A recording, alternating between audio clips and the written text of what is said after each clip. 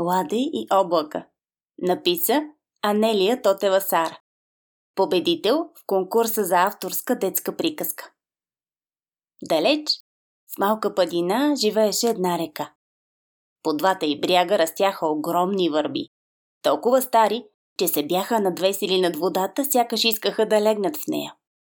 Те цял живот бяха расли на това място и познаваха дори малките камъчета наоколо.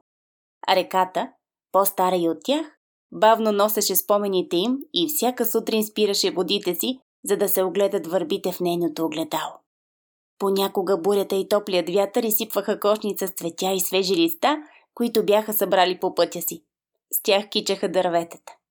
През пролетта, когато птиците започваха да гнездят, а дървесните паеци учиха малките си да плетат паежини, вятърът довя листо. Но то не беше обикновено листо, а голямо и зелено. По-голямо и от луната, която се оглеждаше в реката вечер. И защото не знаеше какво да прави с него, вятърът го подхвърли и изчезна някъде. Листото полетя надолу, кацна върху топлите води и веднага усети, че е на сигурно място. Старите върби надвесиха клони още по-ниско, за да разгледат непознатото, и много го харесаха. Листото протегна дългата си дръжка, стъпи на дъното и остана да живее тук. След месец, в една лятна утрин, до него изплува втора дръжка, а на върха й се появи бяла цветна пъпка. Роди се лилия! 2 дни слънцето огряваше нежния цвят със златните си лъчи, а реката спря да тече, за да се полюбува на красотата му. На третата сутрин цветът се отвори, разгъна с нежно-белите си листчета и се протегна. В средата на лилията, точно в средата, където се намираше жълтото й сърце, спеше малко същество. Никой никога не беше виждал такова. Не беше мушица, не беше и водно конче. Реката повдигна водите си, за да го види, и от вълните лилията се разклати. Съществото отвори очи. Първото, което видя, беше слънцето. То приличаше на сърцето на лилията, само че беше по-голямо. Малкото създание разпери ръце, сякаш искаше да поздрави света около себе си и се усмихна. Старите върби въздъхнаха от възхита, а реката внимателно прегърна с водите си лилията. Съществото не беше никак странно. Приличаше на момче с разрошена, много непокорна руса коса, смели очи и риза, която като огледало отразяваше небето. Момчето се огледа, забеляза върбите, забеляза и реката и като се поклони, каза с най-топлия и нежен детски глас: „Аз съм Ладе! Вие мои приятели ли сте?“ За обитателите на това далечно място, Ладе беше най-прекрасното малко създание, което са виждали през дългия си живот. Те не знаеха, че могат да бъдат приятели с някого, дори не знаеха какво означава думата приятел. Ето защо се наложи момчето да им обяснява. Когато най-сетне разбраха, се почувстваха необяснимо щастливи и заживяха в радост и светлина. Всяка сутрин бързаха да се събудят, за да са заедно и да слушат веселия детски глас. Ладе им разказваше чудни истории за вълшебни светове, пееше песни, а когато се умореше, просто лягаше по гръб в лилията. Най-любимо на всички беше да броят заедно вълните на реката. Но един летен следобед задуха силен и непознат вятър. Премина и разлюля всичко по пътя си. Набързо отскубна няколко треви и щупи 2-3 малки клончета, като гонеше водите на реката. Стана толкова студено, че дори старите върби затрапериха. Появи се черен облак и скри слънцето. Притъмня. Ладе седеше в лилията и се чудеше какво става. Да не би пък да започва буря. Но буря нямаше. Само този мрачен, неканен гост. Вятърът отихна. Изведнъж веселите разговори спряха. Небето вече не се отразяваше в риската на Ладе.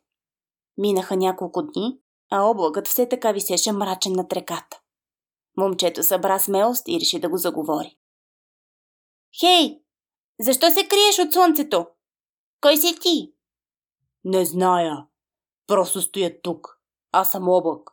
А ти кой си?“ Прогърмя гласът на облака.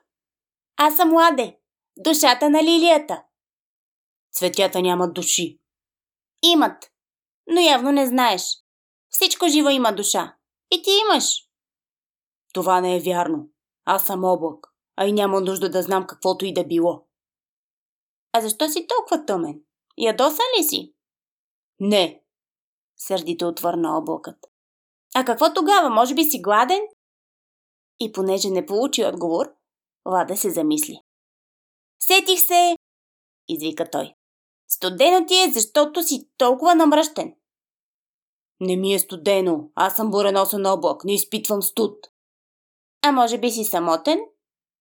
Попита Ладе и като се надигна на пръсти се протегна нагоре. Почти докосна облака с разрошените си коси. Толкова близо застана, че облакът можеше да се огледа в очите му. Видя собственото си отражение, но то не му хареса и още повече притъмня. Момчето обърна гръб и седна в лилията, подпряло глава на коленете си. Мълчах. Мълчаха дълго. И тъй като Ладе спря да задава въпросите си, облакът се раздвижи, като че ли недоволен, че момчето замлъкна.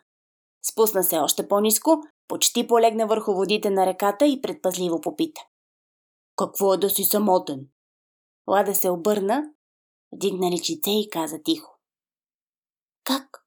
Никой ли не ти е казвал? Да си самотен е най-тъжното нещо. Но да си самотен не значи да си сам. Означава да не познаваш никого, който да те обича.